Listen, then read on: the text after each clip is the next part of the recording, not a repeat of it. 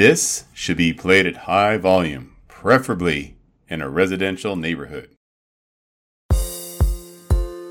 Hello, my friends. Thank you for joining us for the PEBCAC podcast, a weekly information security show featuring some all-around good people. It is week 38 of 2022, and happy birthday to you. Statistically, the most birthdays happen between September 13th and September 23rd. You can do the reverse math to find out why. Also, happy pumpkin spice season. Fall is right around the corner. And with me, I have my co-host Brian Deach, who shares a birthday with Jennifer Lopez and is not in the month of September. I don't know, you were paying attention. I also share a birthday with Karl Malone. So, fun fact about that. So, what's the reverse math on September 13th and 23rd? Is that like Valentine's Day? Christmas Day? Easter? Christmas/New Year's. So Groundhog Days. Yep. Spoiler alert. Well, no Glenn this week. He is currently driving across Dallas, but he should be back next week. This week's guest is Michael Chouinard. Michael joined me on the Zscaler World Tour. Michael, would you like to introduce yourself? Sure. Thanks, Chris. So Michael Chouinard, it's a pleasure to be here. I'm a Zscaler employee, obviously, if I joined you on our lovely world tour to Chicago and Prague and Bangkok and all the airports in between. I've been with Zscaler for about a year, and my role, I am a technical enablement demo architect, which means I hang out at my desk most of the time, and I build lab guides. I manage our demo environments. I make sure that the SEs out there in the world have the tools they need to show all our cool software. You are doing literally the God's work. Thank you very much for that. It's a lot, man. I appreciate it. I like to think I'm doing something good and useful. I mean, you're a sicko for wanting to do documentation. I don't understand that, but it is greatly appreciated. And it's not an easy thing. Back in the day at F5, we used to do like lab guides for agility, and we were responsible for setting it up, and then for the partners and the users to come in and do it, and you'd have to write the lab guides. And I remember just thinking, I hate everything about this. There's nothing fun about it at all.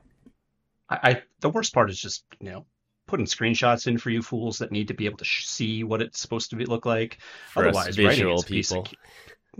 Writing it's kind of fun for me. I like to put a little bit of myself into it. So, do you use? I use Sketch, I think, on Mac for when taking the screenshots, because then I can annotate it and do cool things to make it kind of pop. What do you use? I definitely need to find a better tool because I'm just using the snipping tool in Windows, which isn't ideal. Step one, get a Mac. I have to go and edit it after. So, unless there's Sketch for Windows, I have no idea. No, Sketch is Mac only. Oh, okay. There's the paid one, Clip. It's called Clip Me or Clip. I'll have to look it up, but there's a pretty good snipping tool. It's paid though. But there's also one called Clippy. It's the little paperclip. Clippy's dead. Little paperclip. Clippy's dead. Clippy's retired. You just got to find a system that supports it. Hey, it looks like you're writing a letter. I know where to get something.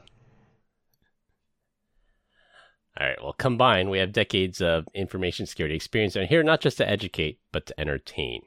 We've got 4 awesome stories for you this week, so sit back, relax, and enjoy the show. Closing the loop this week, yes, there is country music at Burning Man. So a fan of the show messaged Brian to let him know that his favorite genre of music is indeed available if he ever goes to Burning Man. Yes, Scotty Too Hottie, that's his code name. Thank you very much for letting us know. Now I have a valid reason to go to Burning Man. Country music. Yeah. Michael, have you been? I was wondering. No, I've never been. I was listening to that episode, and I was just curious as you. Is there country music? I'm kind of surprised. And I'm going to throw a wrench in it. Now, is there anyone that does like old Christian hymns at Burning Man? Then you got me. Just kidding. I'm not going to go for that. Not in a million years. This is going to be a perpetual closing the loop topic, apparently. The French hospital we talked about last week that suffered a ransomware attack, they are doing the right thing and refusing to pay the ransom. The ransomware gang offered to lower the ransom from $10 million to $1 million, but the hospital is still holding strong and refusing to pay. The hospitals fired up the old SneakerNet and are hand-delivering handwritten notes and files burned to writable DVDs, so somebody call my old employer. People are still actually using tape and optical media. That's crazy. They don't negotiate with terrorists. Taking a playbook line out of our book. Yep. I like it. I like that they're sticking to their guns. I can't even remember the last time I burned a DVD. I don't have an optical drive. Yeah, I actually bought an autographed CD like in the last 6 months, and they arrived. And the whole reason was I didn't really care about the autograph, but it had 4 songs on there that were not released on the digital. And then I got it home. I was like, excuse my language. I don't know how to even play this. I don't have a car that has a CD-ROM, anything. I ended up listening to it on the Xbox because I still had that. It took a while to think about. There you go. Yeah. Windows Media Player. It was disgusting. Find a way to make one. Yeah. Our last closing the loop feedback deals with Tornado Cash, the cryptocurrency mixing service used by North Korea and other ransomware groups to launder their money. 6 plaintiffs in the U.S. and the cryptocurrency exchange Coinbase have filed a lawsuit against the U.S. Treasury Office of Foreign Asset Control, or OFAC, to overturn the sanctioning of Tornado Cash. This one is a head scratcher for me. I don't know what Coinbase's skin in the game is of why they think Tornado Cash should be unsanctioned. I just love the acronym there. No, the initialism. OFAC. That sounds like something else, but OFAC. I have too much history with OFAC, being that I used to work at a credit union. Yeah, the financial industry. Yep. But I don't know. So actually, this was not the. So this is actually not the last closing. We actually have 2 more. Another MFA bombing attack successfully breaches a company, but more on that in story number 4. So stay tuned. And the last one is I interviewed another candidate here, and they mentioned they listened to the podcast to research me before the interview. So shout out to you. You know who you are. Like Brian said, flattery works, but also shows a willingness to do more. I hope you subscribed and still listening to this. It's kind of cool. One time. Yeah, it's kind of cool that there really is no association between our podcast and the company that we work for. So they must have found out that they're interviewing with Chris, and so they probably went on LinkedIn. They did some type of due diligence to figure out what's going on there. Yeah. Is that how you came across it? Yeah, I think so. It just goes to show that some of these candidates go the extra mile. Once they know they're talking to me, they research me, and then they find out I have a podcast. Hey, whatever happened to that one young lady you were interviewing for an SC position that had an incredible TikTok or YouTube following? Did we ever make an offer there? Do you have any idea? Yeah, she did not end up joining us. Oh, wow. That was a miss. That's a misfire if you ask me. Yeah. All right. For our opening topic. So, Michael, is it true you went to the University of Vermont? I went there for a year, yes. So, walk me through the thought process of going from where you lived and saying, the winter here is not cold enough. I want to move somewhere even colder. How did you choose Vermont? Oh, so I actually grew up in Vermont. I am a Vermonter. Okay. So that was easy. Your research was flawed. No. Poor Chris. Well, I know you don't live in Vermont now. I didn't know where you grew up. I do not. So I born and raised in Vermont. So sticking around and going to school there was easy. I lived about an hour away. Texas is new. I've been here for about a year. Where do you live in Texas? I am in Wichita Falls, so I'm about an hour and a half northwest of Dallas. Oh, right on. I haven't been. Is it pretty nice? It's hot and dry. Not a whole lot different than where you are. I can dig that. Any mountains? Anything you go to? Do you have a bunch of land, or are you in a little subdivision? Yeah, I'm in a subdivision in the city, if you want to call it a city. It's a small city. So Glenn is actually near you. He could have just driven to your house and did the podcast from your house. I was going to say, Glenn's driving through Dallas. That's not far away. Freaking Glenn. All right. So how popular is Ben and Jerry's up in Vermont? Well, it's extremely popular. I've been to the factory a few times, done the tour multiple times. Really? It was kind of nice growing up. We could get factory seconds at the store, just down the street. So you could get cheaper versions of pints, which was always nice. And you could end up with chocolate chip cookie dough that was almost entirely cookie dough, only a little bit ice cream. Or you could end up with all vanilla ice cream and a couple chocolate chips. Cookie dough. But, it's kind of a roll of the dice at that point. Yeah, I'm a fish food kind of guy, to be honest with you. Well, fish food wasn't around at that point, but it's good. What you meant to say was that was your idea. You gave it to them. Good job. Totally. Yep. So I guess it was the opposite. So you lived in Vermont for a very long time and said, I don't want to live through these winters anymore. I'm going to move somewhere warmer. Yeah. So my wife was done with Vermont winters. Her sister lives here in Wichita Falls. So now we live right down the street from her sister. Can't shovel sunshine. Look at you. That's right. Although, does it snow there, Michael, where you are? It does a little bit, Just not so bad. not a lot. I mean, so yes, so there is winter here, but I mean, nothing like Vermont. All right. Clarify yourself. Define hot and dry, because I'm not believing you now. Well, I mean, so the entire month of July, it was 105 to 115 every day. All right, that's hot. That wins. That's a yeah. dub. I mean, right now, I think it's only in the 90s today. It's cooled down since I got back from the world tour. Yeah, same My here. lawn's green again. Chris is like, it's hot here in San Francisco. And you're like, what is it? 71. I'm like, what the hell? 66. It's 66 today, and that's warm for this. A balmy Here. 66. How are we in the same 66. country, guys? I don't get it. Well, the good thing about living in Texas now that if you need to get the snow out of your driveway or the pathway or whatever, you can use a flamethrower and melt it away. Yeah. Or I can just wait till tomorrow and it'll be gone. So Michael, real quick, this on the whole topic of moving and all the good stuff. You don't have to divulge how old the children are, but are they okay with it? Was it a big move? Sounds like they're a little bit older. They cared, but COVID kind of presented an interesting option for us, and we actually had been living on the road prior to buying this house. So we had a camper. Like, we had started with a 37-foot travel trailer, upgraded to a 42-foot fifth wheel, and from basically the summer of 2020 until we settled into this house this past winter, we'd been up and down the East Coast more or less, wherever we wanted to be. Dang. Which was kind of cool. You're living my dream right there. My wife's not so much in the same dream. She doesn't want to be a part of that. But I like your style. No van And so the life kids for have her? been homeschooled, obviously, but Yeah.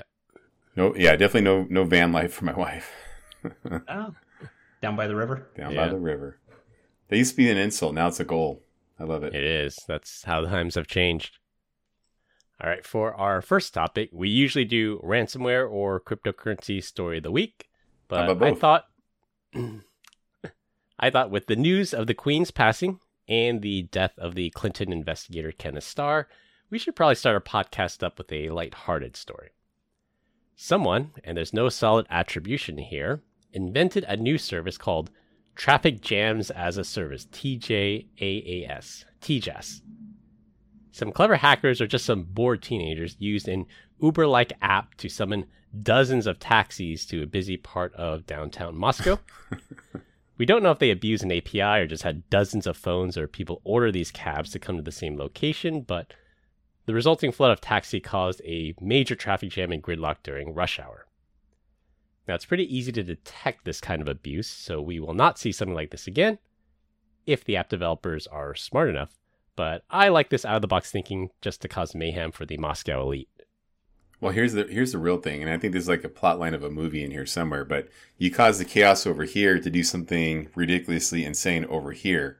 So, do we know, was there anything like mission critical around there? Maybe the jewels in the safe that they evaded? I have no idea. Maybe it's by the headquarters of the FSB and they were trying to break in. Was it really? No, I don't know. I'm sure it's located in downtown Moscow somewhere. Smoke screen. Look at that. I'm telling you, something actually. Yeah. There wasn't a bunch of teenagers. This is full blown. Like Ocean's 11 heist. Yes. Absolutely. Or even Yeah. just a couple of teenagers having a good time. Who knows? But it was in Russia, so we'll never know the truth. Yeah. Well, we'll know what the state media reports. But I did get some ideas for this for the next time I've got a lot of SEs together. There you go. Call a bunch of Ubers to come in the same spot. Arby's 5 for 5 sale. I like it. We What's have that, the Harvey's? meats. Oh, Arby's. Arby's. Yeah. Arby's. Got it. Did you know that if you sleep in a trash can by Arby's, you just become the owner of that Arby's automatically? Damn. Is that so? I know by what I'm association. doing when we're done. Yeah, I'm but out of here. I'm gonna really, really regret that if like we currently have like an opportunity open with Arby's. Like, Brian, we heard you said. I'm like, oh man, my wife loves the mozzarella cheese stick. The nearest one by me is probably 45 minutes away now. There used to be one maybe like 6 minutes away, and then they closed that one down. So I'm pretty far from the Arby's now. You don't have the meats. I don't have the meats. I have an In-N-Out Burger though. I have it too. He's probably more of a Whataburger, aren't you? I was gonna say I got Whataburgers. He does have Whataburger. I don't get that. Like one of my buddies from SoCal, like anytime we're near a Whataburger, and he's like a young, fit dude. He's like, man, there's a Whataburger in town. I'm like, yeah, like it's so like what's the draw? He's like, we got to go eat it. I'm like, no, we don't. There's a lot of other options. Like work's literally paying for this meal. We don't need to eat reheated meat, but for some reason we always do. Don't do it anywhere near as much as I used to, but it's good, man. I don't know what it is about it, but it's just good. I was like, before Dunkin' Donuts made it here to the West Coast, every time I'd fly to Chicago, I'd always have to stop by the Dunkin' Donuts in the United Terminal and get their iced coffee before I headed out. Yeah, I'm not a coffee guy, so I don't get it either. Dunkin' Donuts, really great coffee. I'm going to go try it tonight. If it's garbage, I'm coming to your house. Get the iced coffee. Pour it in I'm going to feed it to your rabbit. Have that thing humping everything. Just a rabbit hyped up on caffeine. All right. Anyways. All right. For our second topic, 77 episodes in.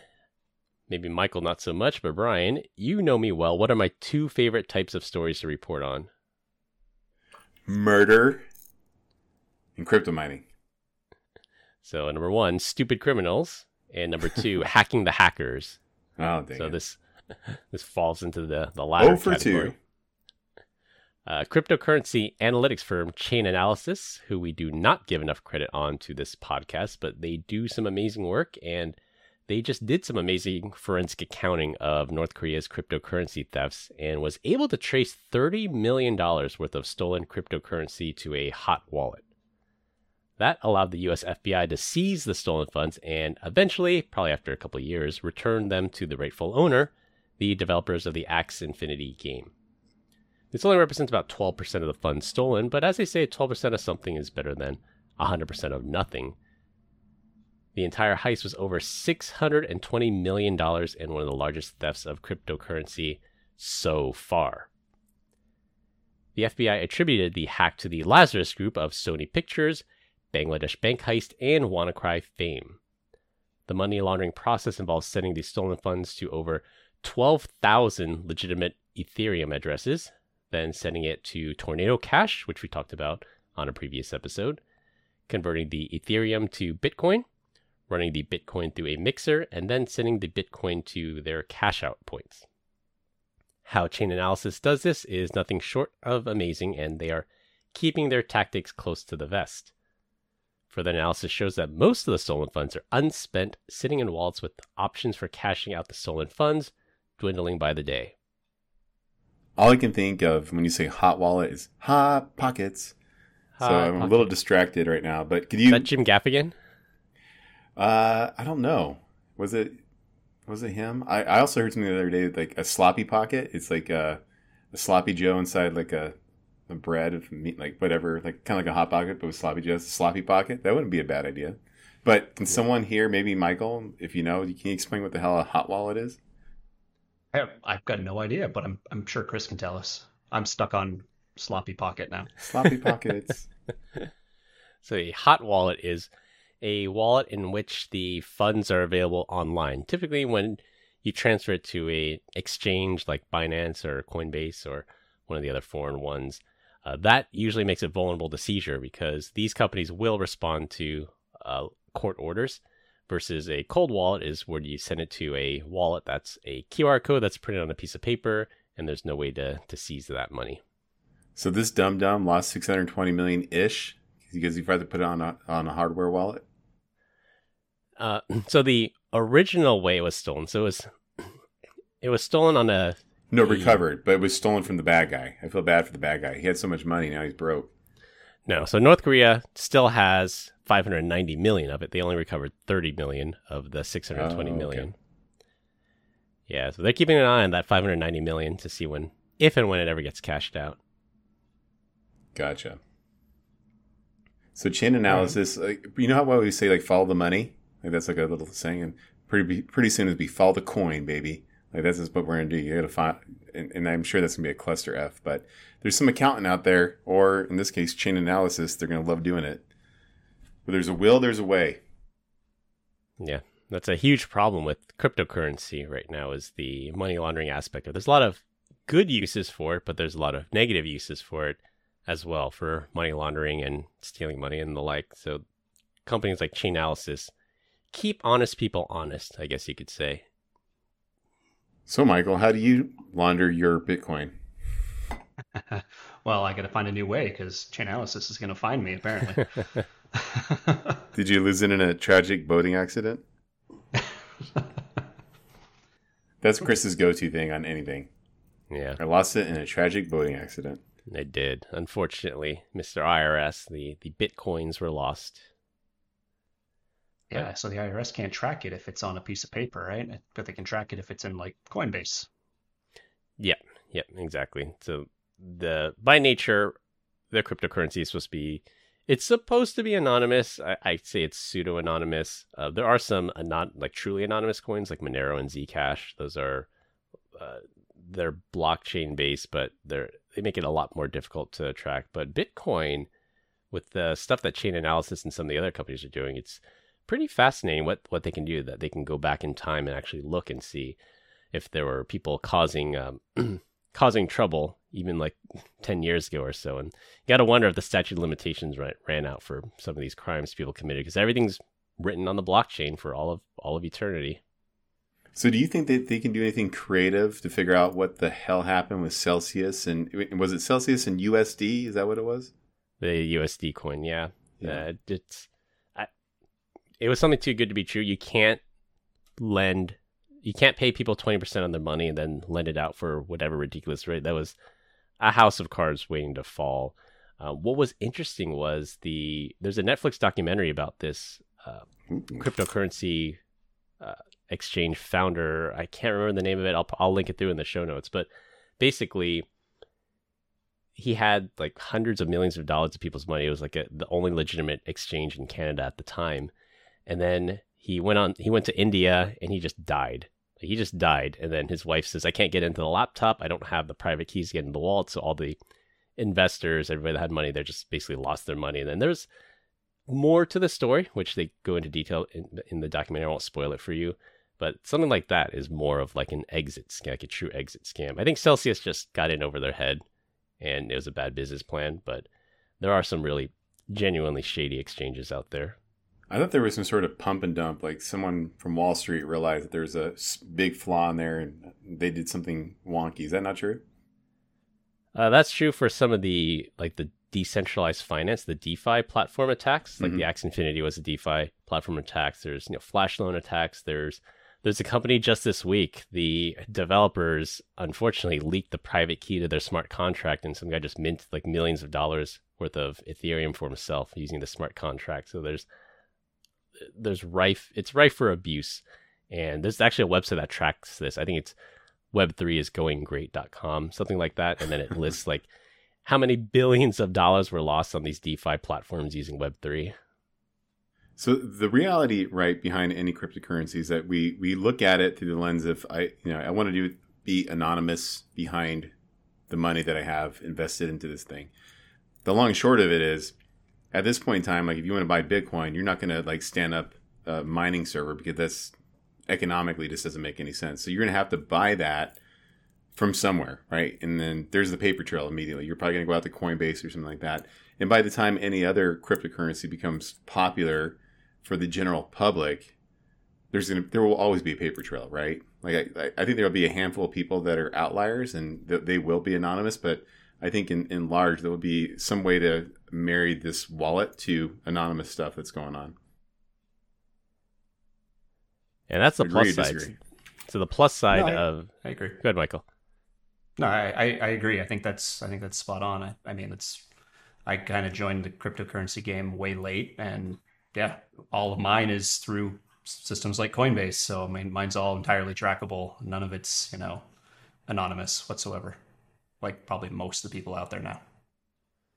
And as the KYC rules get better, the know your customer rules get better, I think that further dwindles the outlets that North Korea can use to launder it, because there was another shady exchange, BTCE. The owner of that one got arrested because he was laundering money illegally for the Russian ransomware gangs. So as those get arrested, those shut down, the know your customer protocols get better. They're going to have a lot more trouble laundering that money unless China starts accepting Bitcoin for payments of coal or whatever they buy from China. What I don't understand, going back to just missile technology. Yeah, basically, what I don't understand is anything. How are babies made? Like, seriously, guys. Like, we work with some really smart people that went in on Celsius and USD, and I remember them telling me about it. I was like, man, it sounds like, if it sounds too good to be true, it usually is. And if they were forthcoming about what they actually were talking about, I think they lost a lot of freaking money, and that makes me sad. It is just like Bernie Madoff and any other kind of Ponzi scheme. It's if it sounds too good to be true, it probably is. If I miss out on those 20% returns, like there's no skin off my back. I'm like, I would congratulate you, but yeah, that seems just a little too risky for me. It just takes that one event, that you take the bottom card out of the house of cards, the whole thing falls down. The 20% returns annually, that's completely unsustainable. We've talked this to death. Next topic. All right, for our third topic, it's been a while since we got our good cyber crosses into the real world story. Ukrainian hackers have been baiting Russian troops into revealing their locations with fake profiles of attractive women using fake Facebook and Russian social media accounts. The actual term for this, I don't think we could say it on the podcast without getting explicit tag, but it's called honey D'ing, with the D representing the male part, but I guess the new PC term is honey trapping. So forget Geraldo. Sorry, go on. Forget Geraldo Rivera giving up troop locations on live TV and getting people killed. A Ukrainian cybersecurity company called Hack Control, who is at least partially behind the campaign, they trick Russian troops into sending selfies of themselves, and if they have poor OpSec, the GPS coordinates of the image are embedded in the EXIF data in the photo. These coordinates are then turned over to the Ukrainian army, who bomb the Russian base off the intelligence from the soldiers' selfies. Damn dog, that's messed up. I know, or I'm pretty confident that Instagram and Facebook removed the EXIF stuff out of the headers and all that good stuff to make it anonymous. But yeah, I mean, like, if you're some soldier and you're on Russian Tinder, like, what a great bait and switch, man. That was awesome. I mean, not great that anyone died, but pretty creative, though. I'll give it to him. Yeah, when all else fails. When all else fails, think outside the box, think creatively. I think the way it worked was, like, they started the conversation on Tinder or whatever app they use on Facebook, and then says, hey, give me your number, I'll text you directly. And then I think when you do like direct messaging through texting or iMessage or whatever, I think it does not remove the EXIF or the metadata off it, or they say upload it to this file sharing site or something that where they know they can get that data. Does Signal remove it, or do they keep it in there? I'm pretty sure Signal removes it. There's definitely some deception going on in there with like honeypots. That's what I hear. Yeah, it's spycraft. Low tech, but highly effective. Oh, you know what'd be this is what they should have done. Hey, honey, send me the picture of you. It comes in. Manipulate the EXIF data on the photo that I send back to her and watch them blow themselves up. There is a Russian spy on our premises. Can you imagine? Gotta hack the hacker, guys. Come on, think out loud. There you go. Oh. Dude, there was one point in time I was working for another company, and they had an issue. It wasn't really an issue, as it was a crazy business event. It was like, over the weekend, we have 500,000 new subscribers, not subscribers, or users to our platform, which is a lot. And then they go in there and they're like, it's kind of weird that they all look identical, and it was like a dating app, and they were just flooding people with messages. So like every single woman was, white chick, blonde hair, blue eyes, with some sort of weird name that was doing it. So long story short, they had found out that they had crafted like some sort of layer 7 attack to kind of brute force and create all of these hundreds of thousands of accounts to do it. And the writing's on the wall. Like if this, we'll pick on Tinder and Hinge because it was neither one of those companies. But it'd be like, think about the business model. Be like, hey, why would you go on Tinder if it's nothing but a bunch of bots? Because like everyone that's talking to you it looks exactly the same, right? So I think it was literally that. I think that somebody was like the opposite company was fighting against them, but I could be wrong. Makes sense. Be some pretty good spy work there. Exactly. It's like poisoning the well, right? High fidelity people on our program. I still think that they should just respond back with phony stuff. Oh man, oh my God, think about this. You put it in there and you're just like, boom, White House coordinates, right? Like boom, like World War III starts out of nowhere. Like this is a terrible idea. You're gonna have to edit this all out. Just right.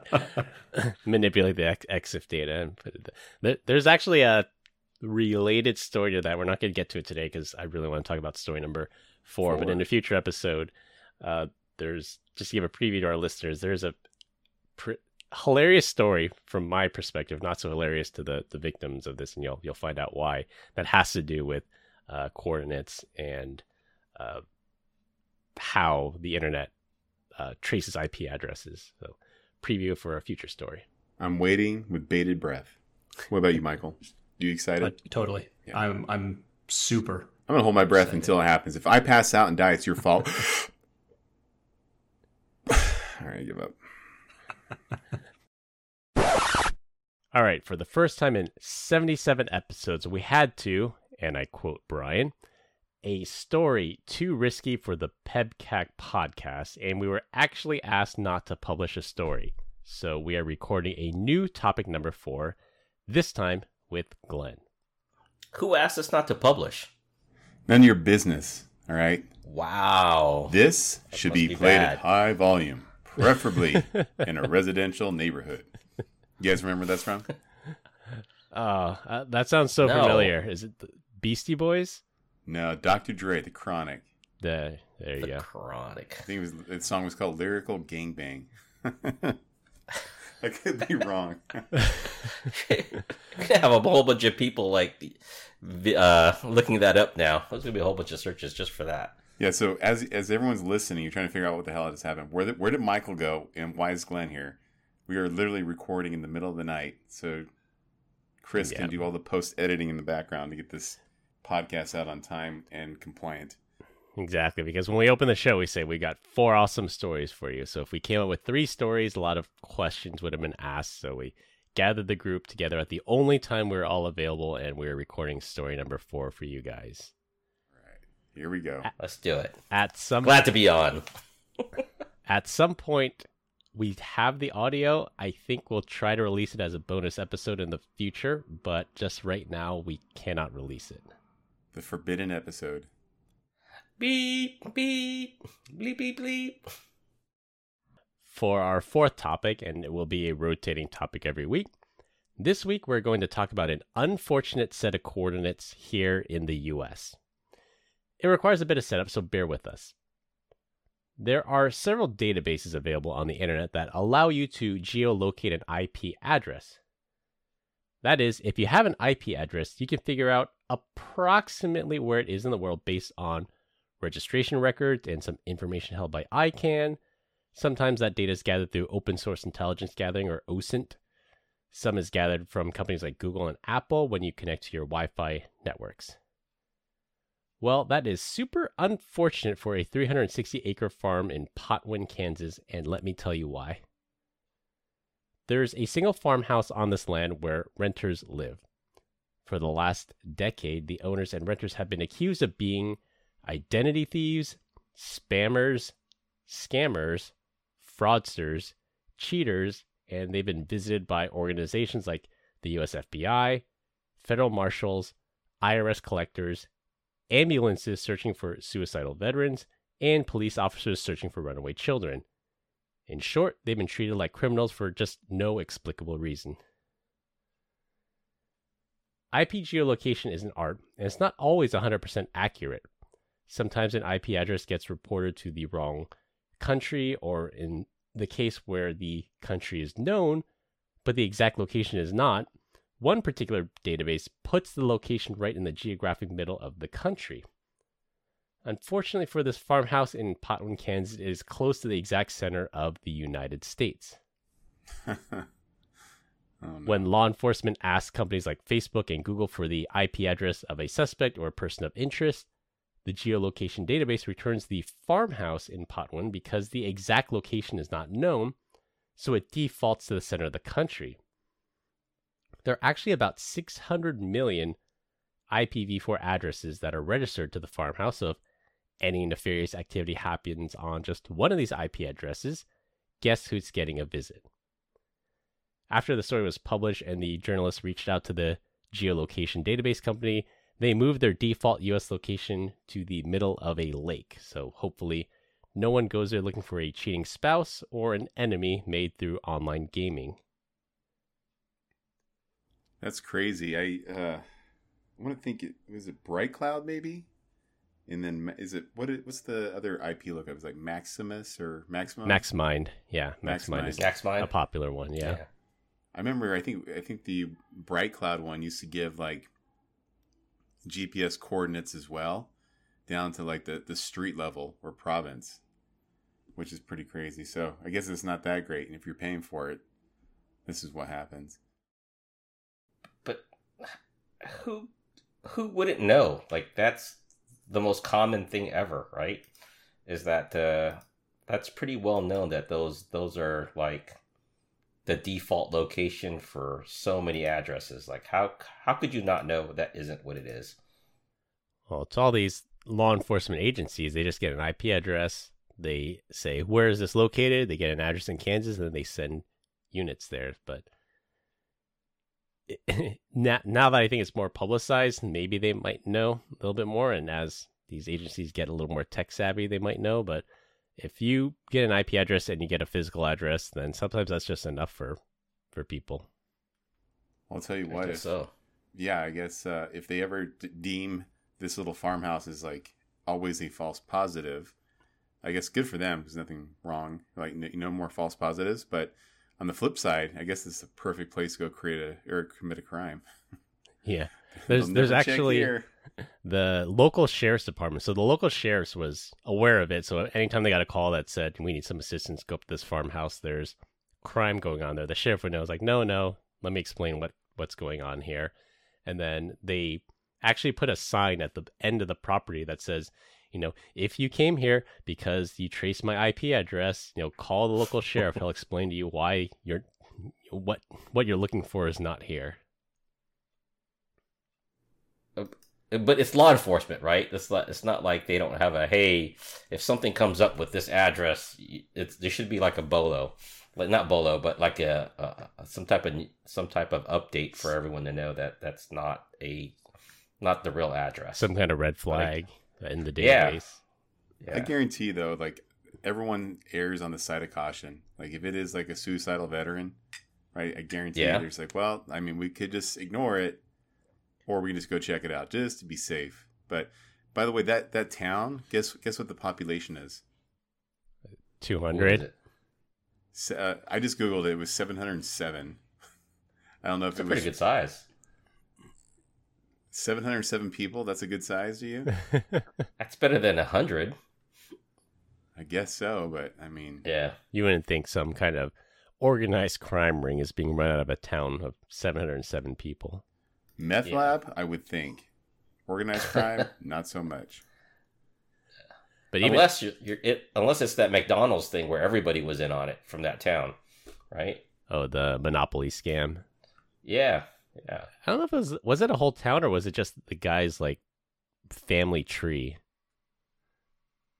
I thought it was like everybody was in on it. So, or it could have been, but it could be one of those towns where everybody is from the same family tree. Could be, yeah, very true. So how did they actually figure out, like, who did the the correlation on this? Like, I mean, how many times did they have to get raided before somebody's like, dude, we figured it out? Like, it just so happens that there's 600 million IPs, 600 million IPs associated with your house right here, and you're just the bad guy. So according to the story that we'll link through in the show notes, they said that the people living at the farmhouse could not figure out why they kept getting raided until the journalist called them and said, hey, by the way, did you know you have 600 million IP addresses registered to your location? And they're like, okay, this is starting to make a lot of sense. I think like 10 years, they didn't know why they were getting raided and death threats and everything in between until this journalist put 2 and 2 together for them. Can we do a reverse lookup right now? Can you take the GPS coordinates and plug it into something and see if it spits back an IP address located or associated with them, you think? All 600 million? Like, how do you even do that? There's some database, I think it might belong to MaxMind, where you could say, where are the physical locations with the most IP addresses registered to them? And number 1 is Potwin, Kansas, or wherever they moved it to in the middle of the lake. Number 2 is actually, this is all linked in the article, but it's some dude's house in, I think it's in Virginia. I don't know if it's like Arlington or Alexandria. It's some guy that lives in a cul-de-sac in Alexandria, because many of our listeners may or may not know this. Virginia is Data Center Alley. So all of Washington, D.C.'s, like the Department of Defense, everyone who's set up in Washington, D.C., their DR center, their disaster recovery center, is set up in a place in Virginia. And there's some stat, like it's the highest concentration of servers anywhere in the world, because that location in Virginia is technically outside the blast radius. So if Washington, D.C. gets nuked, this city in Virginia would survive, and that's their DR site for their servers. And same thing there.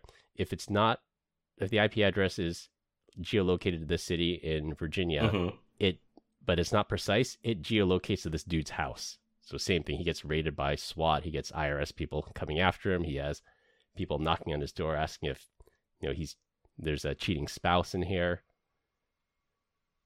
That's awesome.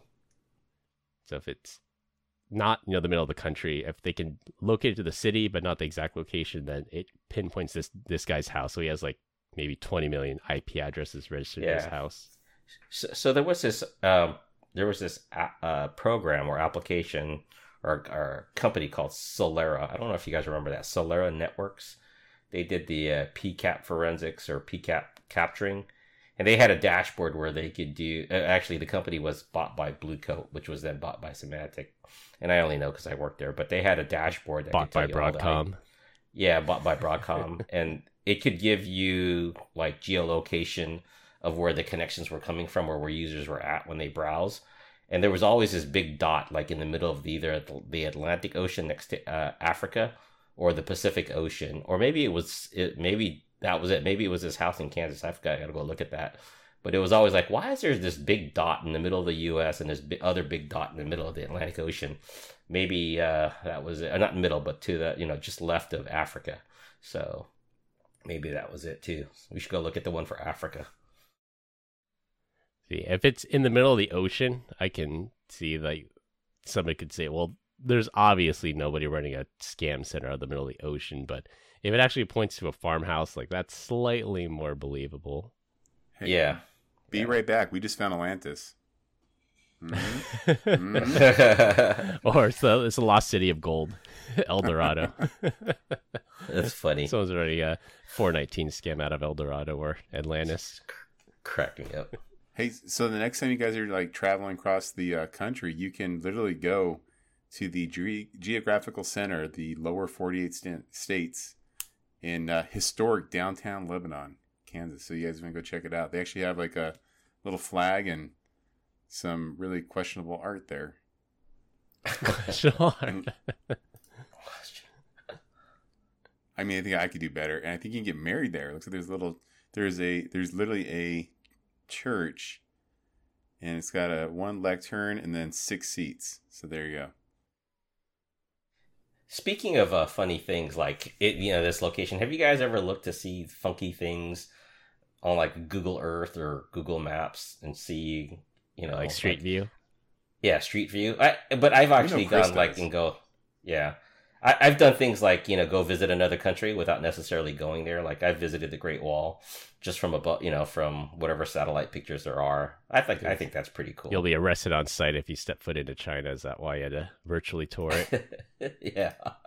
Well, I love my life, right? So yeah. I think the first time I came across that, it was actually called Microsoft Terraform, I believe, is what they had. And I remember I was just blown away that they had satellite imagery. And then not too long after that came out Google Earth.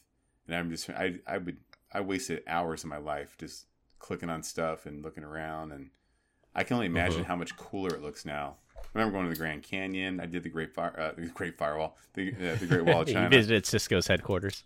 Yeah. Yeah. I've done Paris. I've gone back to Paris and just looked around. So I think it's pretty cool. I remember when Google Maps, so not Google Earth, but when Google Maps, first it was the generic outlines of the buildings, and then the real breakthrough was the satellite imagery of overlaying it.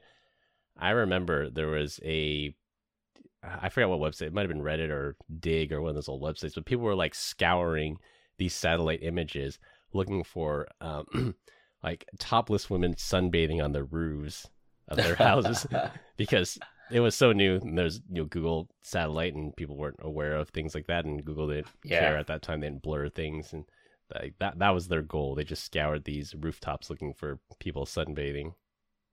Speaking of which, have you guys? I take it you guys have looked at your houses, right, on Google, to kind of find out where you live. Well, for some of us, anyways. But and for some reason, I did not know. But did you know you could have Google blur out your house on purpose? Yes. No, let's do it.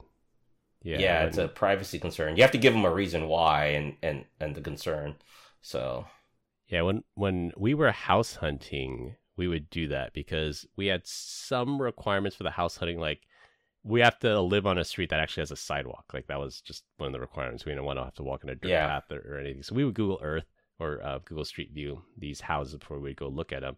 And then sometimes there'd be a blurred out house. Just like you said, either the house we were looking at was blurred out or the neighbor was blurred out. And we're like, why is the house blurred out? Like, what are they trying to hide there? But like you said, if you put in the request and you have some type of justification, Google Street View will blur it out for you. Yeah. On mine, it was my garage was open, so I put in the thing. It's like, hey, my garage is open. I want you guys to blur all that out, and they did. So you I blur thought out just the garage or everything. I asked them to blur out the garage and the number on my house, which I think they already did anyway. But I wanted them to blur out the garage for sure. So yeah. So by the way, it's going back to my comment about what Microsoft released. It was called the Microsoft Terra Server, not Terraforms. I think I may have gotten infrastructure as a code. Yeah, a little confused in my my map techniques. I just can't believe that there's a publication from 1998 that's still available on Microsoft.com that talks about it. Yeah, so I'm going to read directly from the website. So the Terra Server demonstrates the scalability of Microsoft's Windows NT Server and SQL Server running on compact Alpha Server 8400 and StorageWorks hardware. Amazing. wow. Let's see it. I'll just view publication and download BibTeX. I didn't want to. But all right. Oh, that's pretty crazy. Oh, and the one thing I forgot to mention, so since we have a second chance to talk about things from the show, our guest, Michael Schwinard, he's from Vermont. Zscaler, we actually have one employee that works in Vermont. It's not Michael. And that one employee got a letter from the Vermont Board of Equalization, their taxation company, that says, you are the nexus of business for Zscaler in Vermont, and therefore we need a bunch of paperwork from you and all this stuff. He's like, whoa. What? Yeah. What? He is our official nexus of operations in Vermont, is his house. All right. Well, cool. You said nexus of operations? Yeah. So he's the token nexus of operations guy. In Vermont, yeah. In Vermont. Wow. All right. Yeah. Before the whole tax law on the internet changed, the definition was if you have a nexus of operation in the state, then you have to pay sales tax. But now that lawsuit has passed and just tax everywhere. It doesn't matter. But he is our official nexus of operations, our one single employee that works in Vermont. Wow, goals. All right. That's cool. Does it mean anything? Does he get taxed differently? Does Zscaler get taxed differently? No, he just has a whole bunch of paperwork to forward to our accounting department. He doesn't want to have to deal with that. Oh, gotcha. By the way, we'll talk about this on a later episode, but I noticed today that I cannot receive FaceTime calls when in lockdown mode. Oh. Yeah. I think you have to qualify that. I think it's you cannot receive FaceTime calls from someone you have never initiated a call with. I think that's the lockdown mode feature. Or maybe not inside of your contacts list? No. So I was literally on the phone with my buddy, and then he's like, "Yeah, I'm going to try to FaceTime you," and that did not work. Let me double check this. All right, I'm fact checking Brian right now. Maybe it just happened. It was like a weird event where I got off the phone with him, and then someone else tried to call me. All right, the number ends in 5047. Let me see if this aligns with who called me or was trying to call me. Yeah, 5047. What are you doing? I'm trying to FaceTime you, Brian. Is it coming through? Nope. Nope. It says lockdown mode, block FaceTime. Yeah, that's me.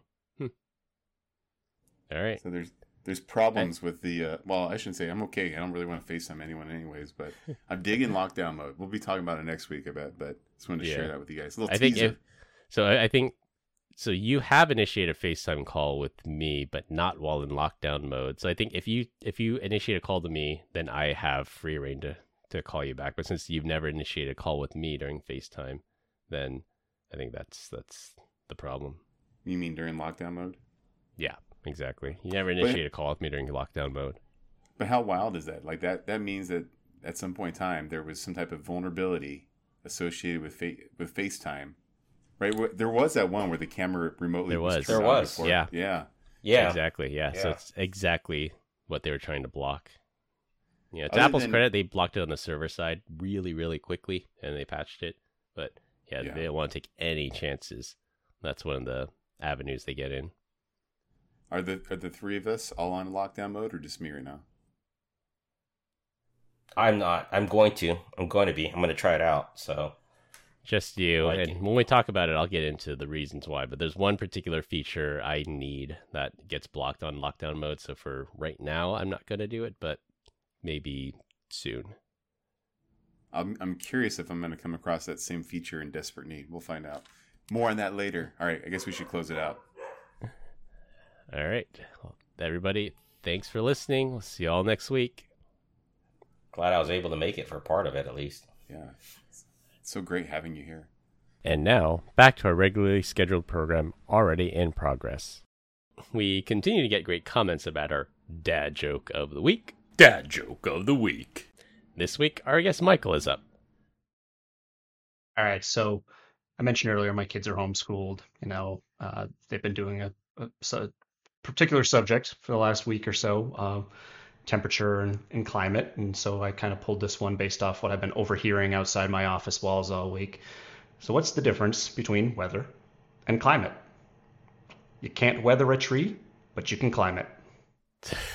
Brilliant. I love it. Womp, as Glenn would say, womp, womp.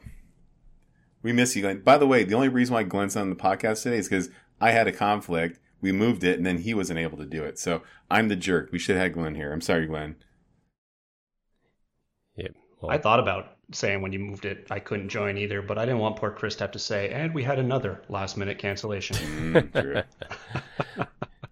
Well, so Michael, welcome to the Circle of Trust. We're going to have to rope you in on all the cool things that we talk about throughout the day. All right. Sounds good. Yep. Welcome, Michael. Very exclusive club. All right. Now I'm a little scared, but we'll get you a members-only jacket, too. Oh, there we go. I gotta have the jacket. All right, to wrap things up. Turns out there is country music at Burning Man. The French refused to surrender for once. The Ukrainian Electronic Army invented traffic jams as a service. The FBI recovers $30 million worth of stolen cryptocurrency from North Korea. Be careful of getting catfished on Russian dating sites. That's all I have for this week. We hope you enjoyed this week's episode. You can find us all on LinkedIn. Links will be in the description. Follow us on Instagram at PebCAC Podcast. Thank you to all our listeners and subscribers who rate us 5 stars in the iTunes Store and Spotify and left us a review. We appreciate you all spreading the word to help grow the show. The best way to find us is to search for the PebCAC Podcast on your favorite podcast listening app. For my co-host Brian Deach and our guest Michael Schwinnard, I'm Chris Louie. Thanks for listening. We'll see you all next weekend. As always, have a nice day. Bye, guys.